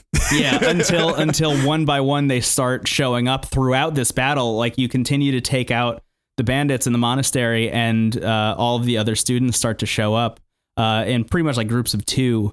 And they're older and they're wiser, and some of them have changed classes and they have different weapons, and they all look completely different, but they still look like themselves. And it's just like this beautiful moment where they all show up to help you wipe out all of the people in this monastery. you take it back, and it was like a beautiful moment. I was really, really surprised by how hard it hit me emotionally. And that's kind of where I'm at now. Is I've done that battle, and I've been exploring the monastery for the first time since we've taken it back. Our trusty friend at the gate, who we didn't even mention in the last episode, but like probably secretly the most beloved character in the whole game. Is this one guard who works at the gate, and every time you talk to him, he goes, "Greetings, Professor. Nothing to report." And it's like the best, most wholesome thing, except for the couple of times where he doesn't say that, and then it sucks.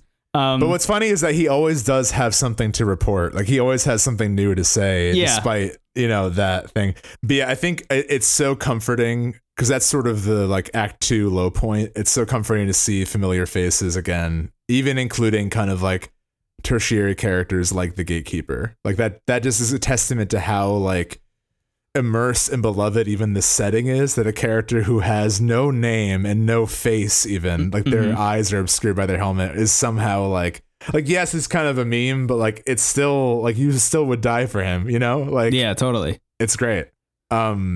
That's so cool. Yeah, I love that. Just I guess overall, my trepidation about getting into the second half of the game kind of washed away because I still have all the stuff that I liked about it. And as you mentioned to me, I don't know if it was on the show or off the show, but like you are even more invested in the game post time jump when all of the students return to your side 5 years later. Like it really just instills the bond that you had been building is like a real thing, both in you, the character, and in you, the player, which is like fascinating to experience that.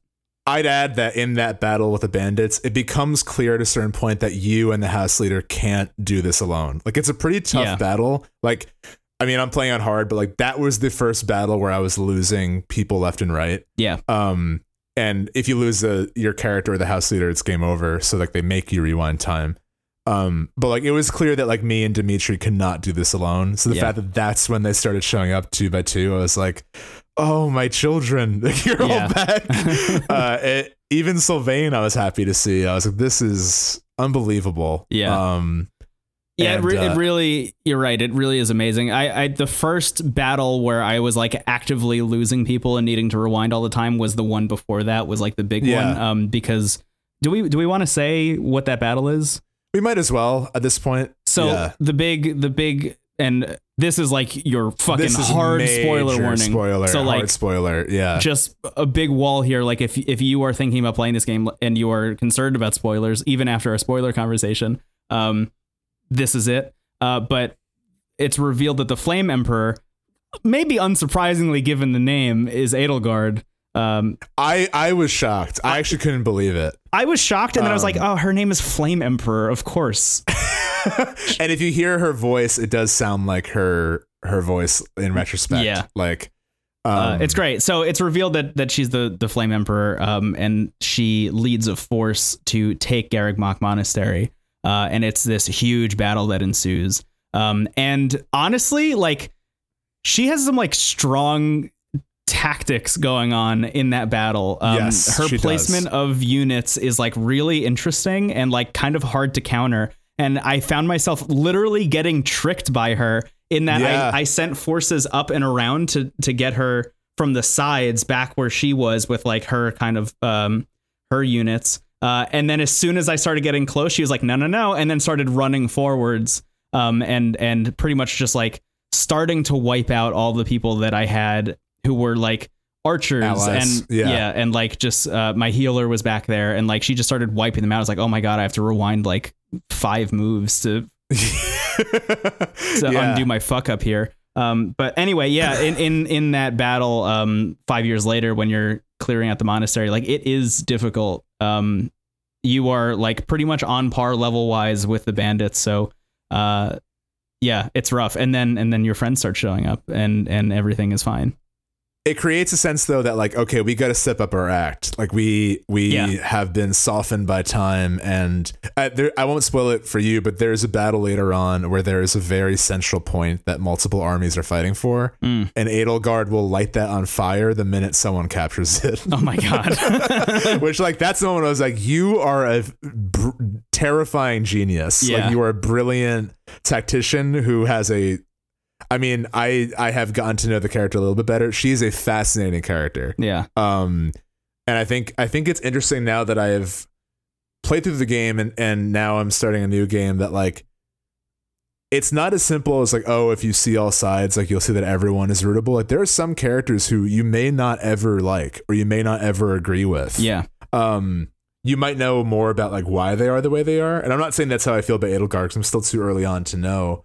But like it's really fascinating that the game has that like diverse of a cast in like who you can really empathize with and who you just can't. Right. Yeah.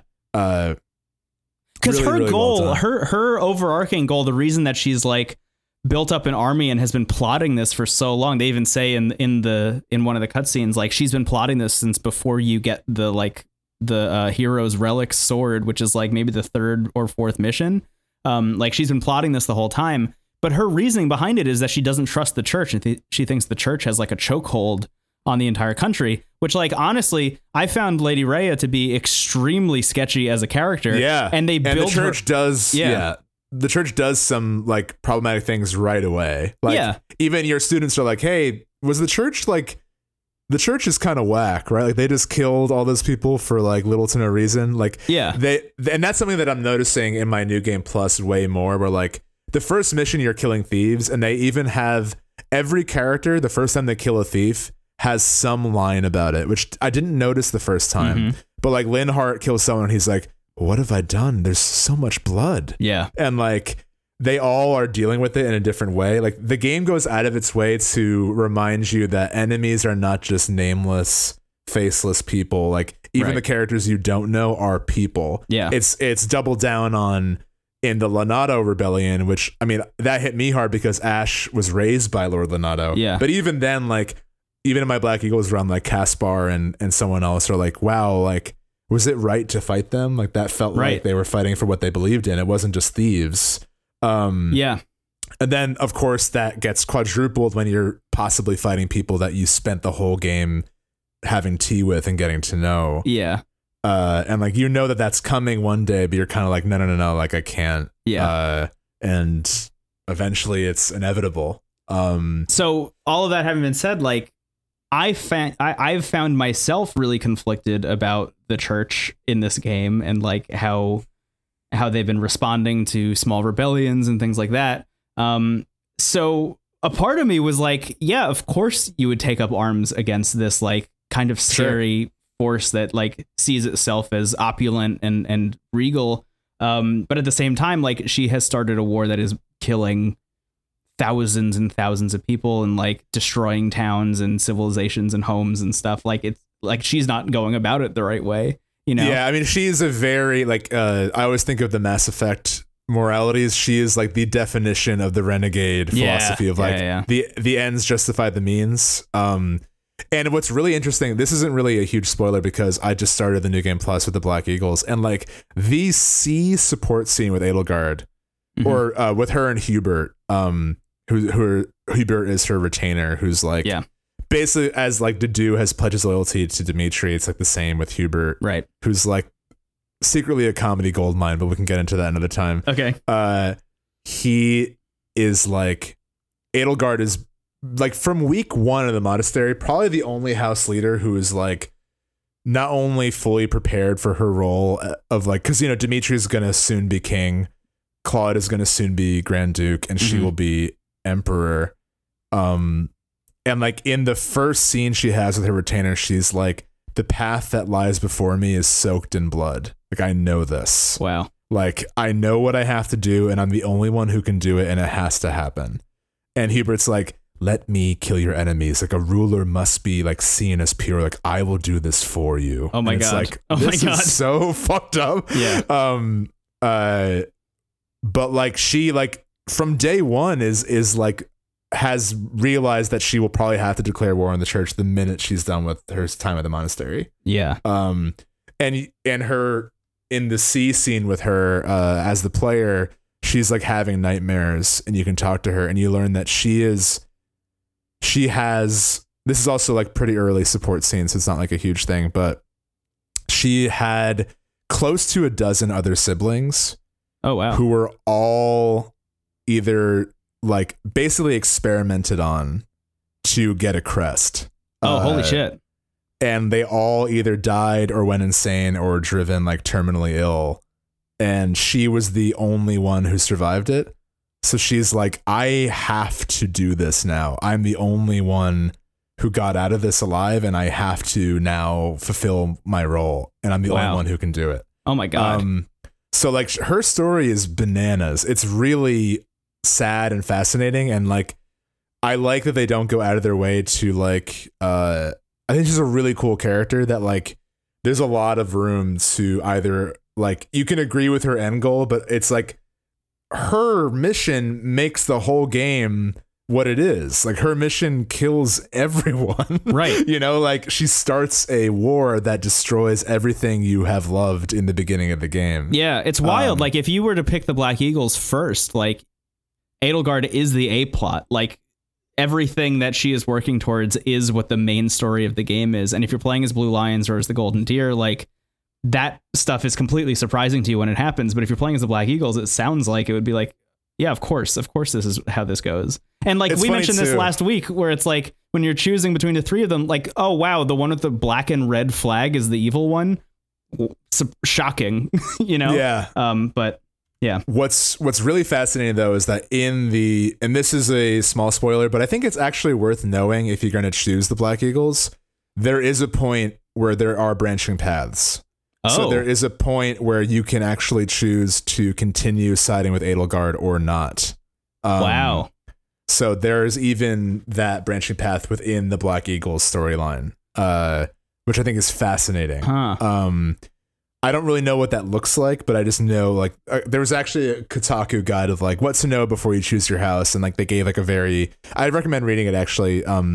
But they even say like it's worth noting that there are branching narratives even within the Black Eagles storyline. That's cool. And the author of that piece was like, they recommended checking out the Black Eagles as a second playthrough. Yeah. They're like, even if you don't play them first, like definitely check them out eventually. Because I think you and I both had that thought where like, we got to know what's going on in this fucking house. Yeah, like, yeah. You know, it's kind of like getting a completely different perspective. Because like, even though there's a lot of differences between the Blue Lions and Golden Deer, like neither of those factions wanted to start a war with the entire continent. Right. So, yeah. So that's where you're at with the Golden Deer. What I'll do is I'll talk about that moment with the Blue Lions, and then I'll touch on sort of the new game plus stuff. Yeah, sure, please. That works for you. So Blue Lions is very similar. There's that battle that plays out that is like really tragic. And I don't know if you had this, but I actually had my player character go up to Edelgard to attack her, and she was like, I'm so sorry it's come to this. Like, I would have done anything to have you be my ally, but like, you know, sorry. And then attacked me with an army. Like, you know, so an army like brings shit over, and I'm like, I'm gonna rewind. I cannot attack her full on. Yeah. The game does a good job of making the important characters especially strong, which I appreciate. Yeah. Like Edelgard is, even also just having her on my team, I'm like, she feels overpowered, which is probably for a reason. Mm-hmm. So there's that battle. There's the you fall into like a river and are found 5 years later by a farmer. Yeah. Lady Rhea becomes a dragon, you know, as we were all waiting for and expecting. We were all waiting for. That was a pretty awesome scene. I took a screenshot of that. Just like firing like a laser beam out of her mouth at like an entire army. I do love the moment though where the player character goes and chases after her, and she's like, "Why the fuck did you? I'm gonna be fine. I'm a dragon. Did you think I needed help? Like, what is this?" I thought the whole story beat is that you're a master tactician. Like, what are you doing trying to help the dragon? Your hair turns light green and you think you're unstoppable. Big deal. So very similar beat. You wake up, and then I went back to the monastery to find my students. And this was my favorite moment in the Blue Lions campaign, because you walk back and I took a screenshot. There's a really great shot of the professor backlit by the one kind of ray of soft sunlight entering this very dark abandoned place. Mm-hmm. And against the wall, sunken and sitting with a spear with long unkept hair and an eye patch, is Dimitri. He's unrecognizable, because Dimitri before then, you know, he has a dark past, but like he's always been kind of the embodiment of chivalry and like respect. Right. And the first thing he says to you is like, so you're haunting me too. And it's revealed that he is seeing apparitions of the dead, because Dimitri's past, he reveals this early on, but he saw his parents like die in front of him. Right. Yeah. At the tragedy of Duscur. And he also has a lot of history with Edelgard. They're step siblings. I don't know if you know that. I didn't know that. Wow. They are step siblings. And there's also a little bit of like, at least a wink, if not a full nod at like kind of Jaime Lannister, Cersei kind of romantic interest as well. Oh no. Which is make what you will of that. Not overboard, but it's definitely there. But I think that's an unfortunately like classic Fire Emblem thing. Sure. But it's not really presented in a positive way. It just like when they were kids, they didn't know, it was kept a secret that they were related. So they didn't really know who the other one was, but they got along really well. Yeah. And then they didn't see each other until the monastery stuff. So like, at least I picked up on that. I don't know if that's like if other people did, but I feel like it's in the air. Yeah. And like it is for all for all observations a disturbing relationship. So they're not trying to make it like this is good. Right. Yeah. It is a very tragic and disturbing like Game of Thrones relationship. So you find Dimitri and he goes nuts pretty much right after, like, I don't know if you saw the scene, but when you find out when Edelgard is unmasked as the Flame Emperor, Dimitri just starts laughing. Like his eyes get big and he just starts laughing, and he's like, because he pretty much thinks the Flame Emperor is responsible for the tragedy of Duscur, which is where that's where his parents died. That's where Dedue's whole nation was killed. Yeah. That event has like permanently scarred Dimitri for life. Right. So he sees that this person who he like knew and confided in as a kid, who has now become this like mysterious friend from the past, has been revealed to be this. He's just like, of course, like, yeah, my whole life now is about killing you. Like his whole identity becomes, I need to kill Edelgard to appease the ghosts that I see every day. He loses it. Like he is so haunted by the past. Like when you find him, he thinks you're a ghost too. And he goes like, let's go vermin hunting, shall we? And then just goes to fight thieves on his own and doesn't want your help, to the point where when you heal him, he goes, a waste of effort. Like he wants to die. He wants to die. Yeah. He wants to die, which is really like, he becomes a very unlikable character, but he wants to die. And that's why that scene struck me so much, because you're like, okay, I want to help my former friend who's lost it kill all these thieves, and then all the Blue Lions come back because of that 5-year promise. Mm-hmm. And for the most part, they're all doing really well. They've got cool haircuts. They've grown up. And Dimitri is like unable to deal with how miraculous that is. He's basically just constantly like, go away, like leave me alone, and like, wow, it's just like vile. Yeah. To the point where like most of the scenes with him in the monastery, he hangs out in the cathedral and just looks at the broken statue, which I think is a brilliant visual metaphor, because he is zeroed in on what has been lost, and there's all these people right behind him. Right. Literally. Trying to literally rebuild the monastery, and like it's this beautiful thing where like there's a glimmer of hope, and like they're trying to turn that hope into an object. Yeah. And he's, I guess, just and one of the first, even further down the dark path, one of the first scenes with him is like, you have a battle and you can choose to capture a general. And he's like, how do you feel about seeing your friends die one by one? Maybe I should gouge out your eyes so you can't see. And like, holy shit. You can't even choose. The professor just goes over and kills that person. Wow. To just avoid that torture. Yeah. And you can say like, I miss the old Dimitri. Like, wow.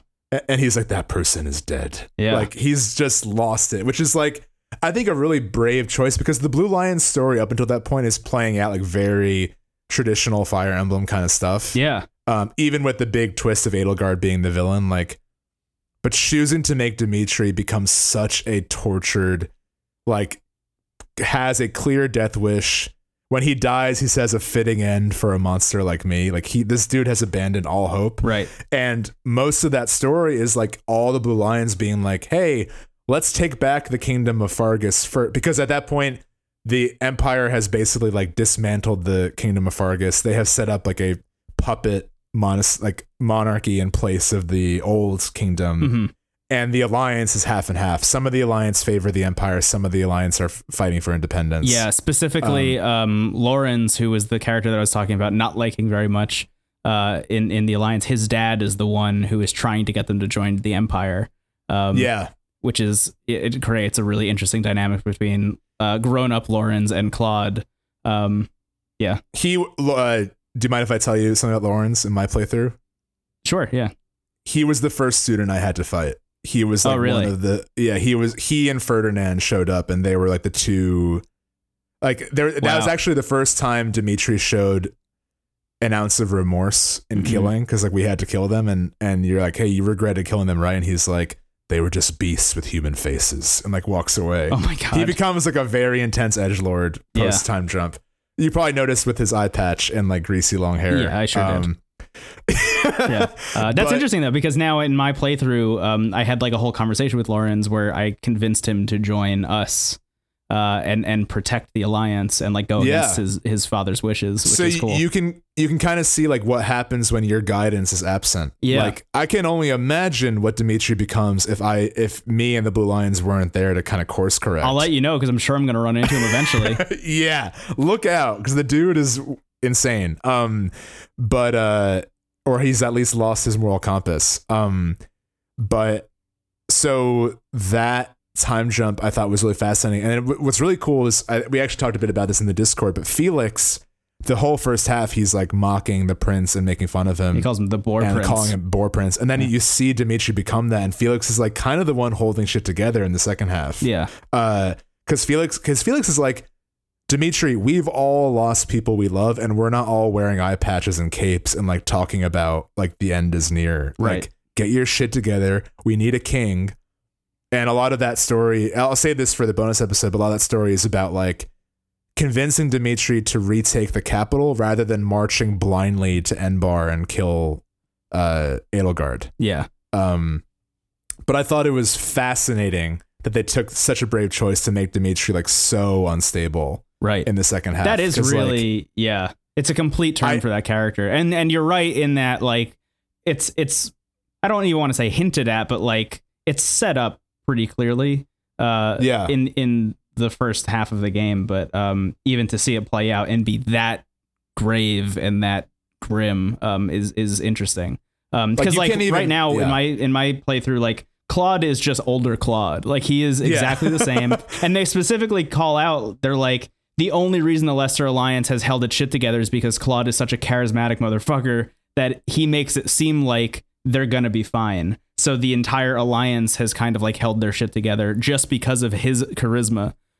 So when you meet him, he's like, yeah, I knew you were alive. It's great. Everything's gonna be fine. Amazing. We're gonna be awesome. And that is classic Fire Emblem, but I'm still waiting for the turn. Like there's still hints of something to come with him. Because I still don't know his motivations. And I imagine it's only a matter of time before they are revealed to me.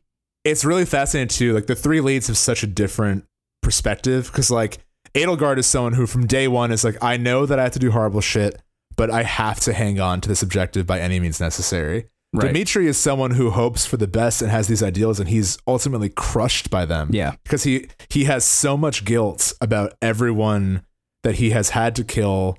This one of the earliest support dialogues with him is he's like, my first battle as a prince, we had to squash some rebellion, and it was very easy. It was one of those swing your lance here, the enemy falls, which kind of almost winks at the game's gameplay. Yeah, totally. Like, it's great. And he's like, I remember I saw a soldier who had a locket of hair, and he's like, that hair could have been their mothers, their partners, their daughters, their sons. Like it could have been anyone. And he's like, all I had to see was that to realize that I just killed a person with their own thing. And he holds on to that, which is a good quality in him, that he like thinks of people as people, but like it is way too much for him to do alone. And he like refuses to deal with it in a way that's healthy.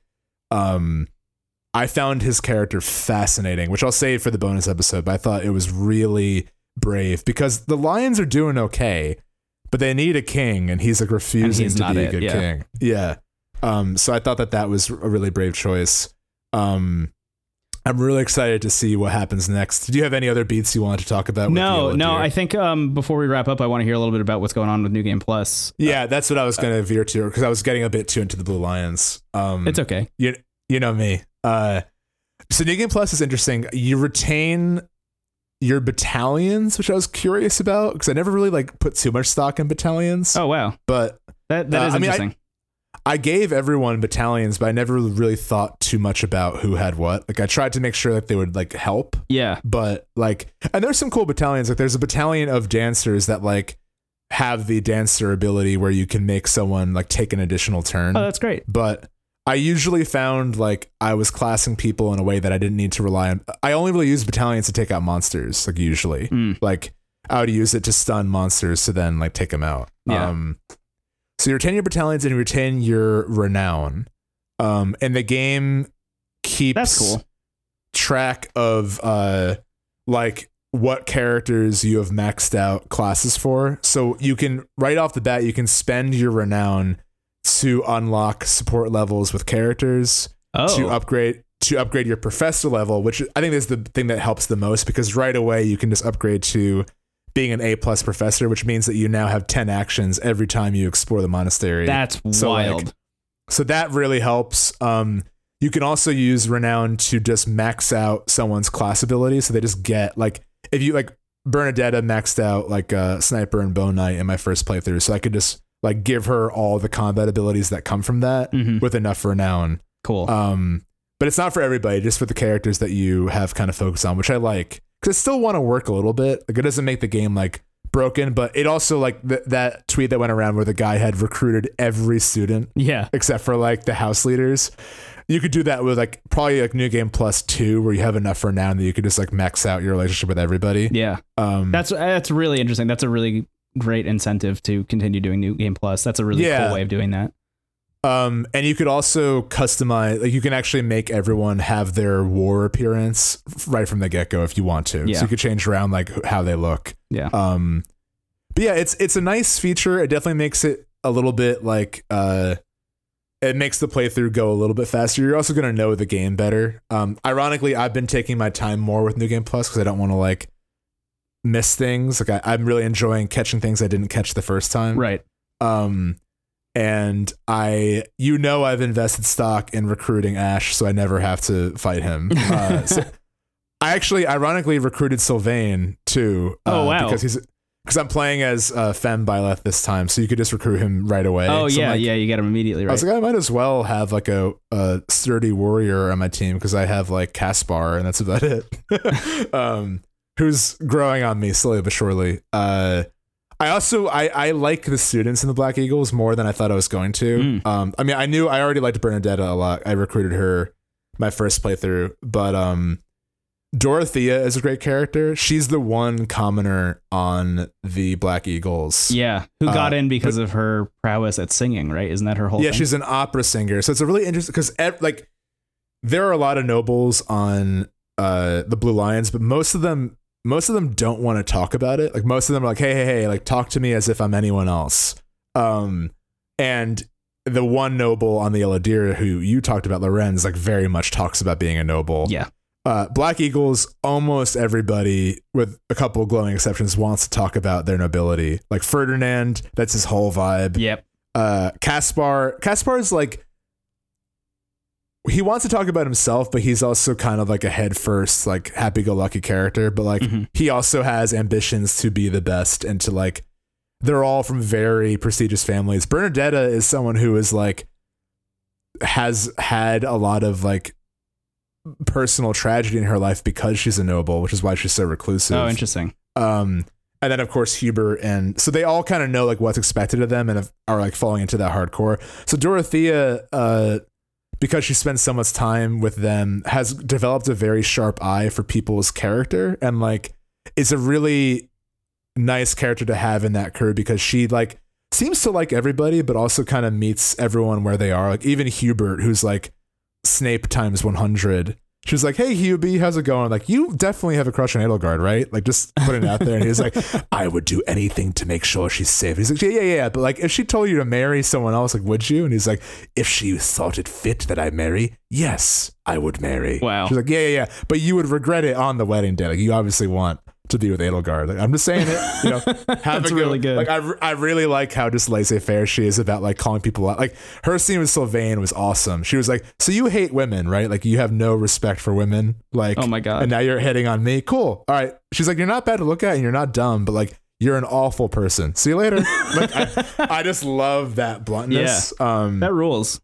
Yeah. So, and there's some likable people in that team. But it's a very different vibe. And like, what makes it different is because everyone is kind of nervous around Edelgard. Like, at one point she's like, I'm canceling festivities until we all train more. And they're all like, and then she's like, I'm kidding. And they're like, great. You know, like, man. No one really is able to like let their guard down around her. No pun intended. Yeah. Bernadetta, like, really, a lot of people really idolize her. And Ferdinand like wants to be better than her and just will never be. Right. So there's some familiar tropes within all the different classes, but like, it's a very different vibe. Like, the Blue Lions felt like a big family. Like, they really, even when Dimitri falls down, like, it's a testament to how united they are that they still try to bring him back. Yeah. Because, you know, the characters who know him really well, Felix's father, Rodrigue, I really liked Rodrigue. I'll get more into him in the bonus episode, but he's like, you're my king. I'll follow you anywhere, but just know that the path you're on has no, like, this is a dark path. And like, we are all behind you. So like, maybe stop looking at the destroyed statue in the cathedral at night. Yeah, and totally. Look at all the friends who have rallied behind you. Yeah. And the Golden Deer, just to be clear, like, they have kind of a family-esque vibe to them too, but really, like, at their core, they're all there for themselves and for their own reasons.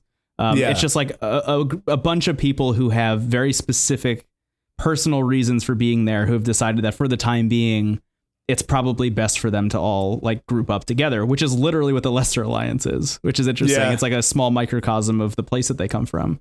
That makes me love the Blue Lions even more because they're all so selfless. Even Felix will be like, hey, you'll be an idiot if you die out there. And like, okay, like, I know you love me, Felix. Like, I love you too. That's awesome. Yeah. That's cool. I'm really interested in how they're handling New Game Plus. That actually sounds really great because, like I said last week, I'm really surprised at myself at how badly I want to play this game a second time when I'm done with it. Even 50 hours in at the halfway point, I'm like, I really want to see more. So that's cool. That's awesome. I will say that, like, definitely familiar beats in the first half, but the group chemistry is completely different. I am surprised at how funny some of the support scenes are with the Black Eagles. Like, there's a scene with Hubert and Bernadetta, and Bernadetta, for those who don't know, is like, she locks herself in her room all day. She's like, has a lot of anxiety and like is a really bright and like charismatic person, but like is her own worst enemy. Yeah. I think that's why I liked her so much, because I have my own, not to that degree, but I battle anxiety too. And I'm just like, I get this. Like, I have days like this too. Like, we're all Bernadetta some days. Hubert is like basically a skeleton in a cloak. He's basically like Skeletor. Yeah, with Hot Topic hair. Every scene with Bernadetta starts with her being like, no one's around. Whew, I can just read a good book. And Hubert's like, hello, Bernadetta. She's like, worst case scenario. Absolutely. And she's like, and he's like, I hear whispers of something happening in the darkness, a point of a needle, the pull of a thread, a drop of blood. And she literally doesn't know what to say. And he's like, I hear you picked up embroidery. Be more careful when running around with a needle next time. And it cuts to her face and she's just like mouth open, eyes open, standing. And then Hubert goes, I've never seen someone faint standing up before. And then walks away. I'm like, it was so fun. I'm like, I'm really happy that at least in the beginning, there's like so much comedy with these students. Yeah. Which probably leads to the branching paths of like, do you side more with Edelgard, or maybe the students have a rift with her? Like, I have no idea. Yeah. But the seed is planted. But I think us talking so much about all the characters and all the factions and like the story beats that we've experienced is just a testament to the writing in this game. Absolutely. It has never been this good. Like, I've been a fan of the series for a long time, but it has always kind of been like they're giving you kind of like so they develop some characters and they have some archetypes, but you're kind of filling in the blanks as we've discussed. Like this game has such a strong sense of direction and it's such a strong pacing that it's just unbelievably good. Yeah. I can't speak highly enough of Fire Emblem Three Houses. It is easily already one of the best games I played this year. I was just talking to some people about this last night, but like just like trying to sort what my game of the year list is going to be, like Fire Emblem Three Houses like shot up towards the top like pretty much immediately. And it's going to be kind of hard to dethrone this, I think. Yeah, our game of the year episode might be like, okay, we all know it's number 1, but number 10. Yeah, exactly. And who knows? I mean, there's a lot of Sekiro is going to have to get revisited. Slay the Spire is an incredible video game. I'm playing The Outer Wilds right now. Is it The Outer Wilds or The Outer Worlds? It really sucks that those two games came out at the same time. I think it's The Outer Wilds, but I'm playing that right now, and a lot of people have been talking about that as a game of the year contender, and I see why. But I'll talk more about that in a later episode. But yeah, Fire Emblem Three Houses is an amazing thing. If you're listening to this part of the episode, you are probably playing it too and probably agree. So I'm glad we're all on this journey together. Yeah, it's also like I've really enjoyed the I almost coincidentally the community that is built around it too. Like at least in our Discord, like we're discussing about the different houses and like what the vibe is and experiencing that in the New Game Plus. Characters that like I refuse to ever take arms against, so I'm recruiting. I feel shitty even like gauging that because I'm like it should just be everyone or no one at a certain point. But it's a really, really special game. And I'm looking forward to revisiting it in our bonus episode. Yeah, me too. By then I probably will have finished my Yellow Deer playthrough. Like who knows? Like I'm you'll be on your second Blue Lions playthrough. I'm doing a Lorenz only run on Lunatic. That's what the fans want. It's wild to think that there's going to be DLC for this game, and it's like adding story content and characters and things like. Oh, really? Is that confirmed? Yeah. Oh my God. Yeah, I mean, there kind of has to be because I feel like this has been a big hit. Like even outside of the and that's the irony. We were talking about a friend of yours who has played every Fire Emblem game, which is like a really impressive feat. And I was really happy to hear that they liked this one so much. Because this is a series that like every now and then Japan just assumes that like a series won't do well in the West, and famously that has been the case for Fire Emblem. Specifically for Three Houses, there was an interview that came out like a day before with the game's director who was like, I don't understand why people in the United States play these games. And like Awakening was gonna be the last Fire Emblem game. They were like, well, let's just like put everything that people liked from all the previous games all in one game, and we're just gonna release it, and it's gonna be like the swan song of Fire Emblem. And then people fucking loved it, and they were like, oh shit, we have to make more. And look where we are now. I can't imagine like, I mean, we talked about how much we've talked about Awakening several times on the show, and that is that's a landmark for the series for sure. Yeah. But this feels like a fully realized version of what Awakening was trying to do. I think a lot of people have pointed that out. Totally. With some Fates in there too, because Fates kind of had the whole like opposing factions kind of thing. But you never really felt the same with that because like you would have to buy one game or the other, and you wouldn't really have gotten to know the other characters super well. Whereas in this, like you by proxy know everybody, and it's even more haunting when you may not know someone that well. Be like, I know your face. Like I was your teacher for a bit. I might have passed you like in the lunch hall. You might have asked me like a weird question about should I eat slower, and now I'm killing you. Yeah, haunting. And the fact too that the game, like famously, permadeath has been a feature from day one of this long running series. So much of the emphasis in the past has been about keeping your team alive, but now it's almost the reverse, where it's like you can keep your team alive pretty effectively, but can you save everyone? The answer is no, and you will have to fight other people that you may also care about. Right. So it's almost like, okay, cool, your team's alive, but like no one else is. Yeah. There's even, not just spoiled, but there's even a lot, like one of the students that I had to take up arms against, unfortunately, said the line, like, how many of your friends have you killed to get this far?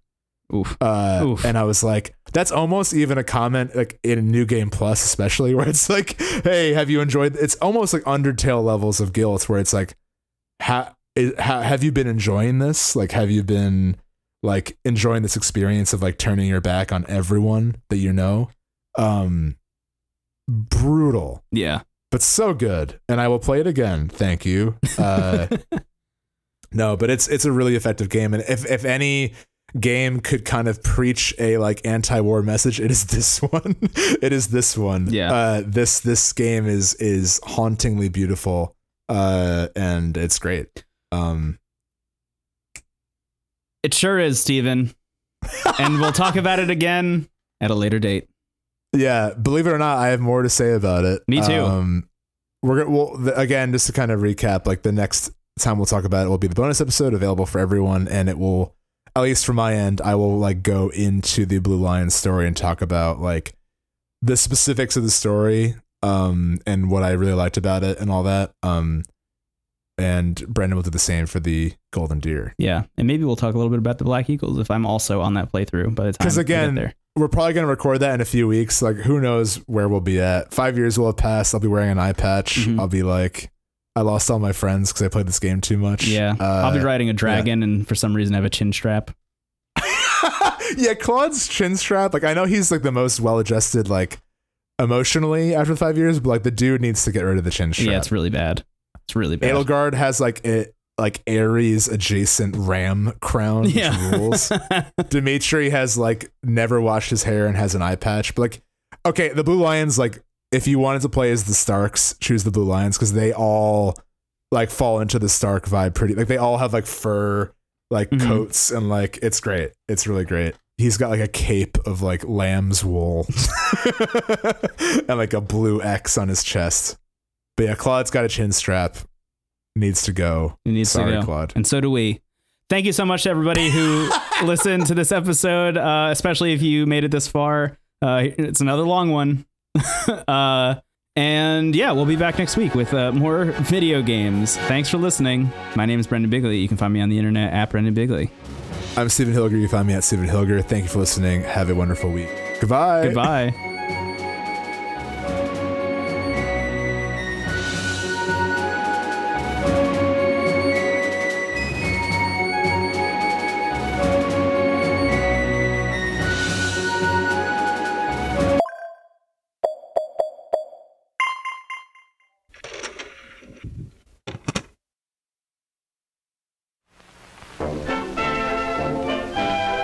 TWG, the worst garbage online.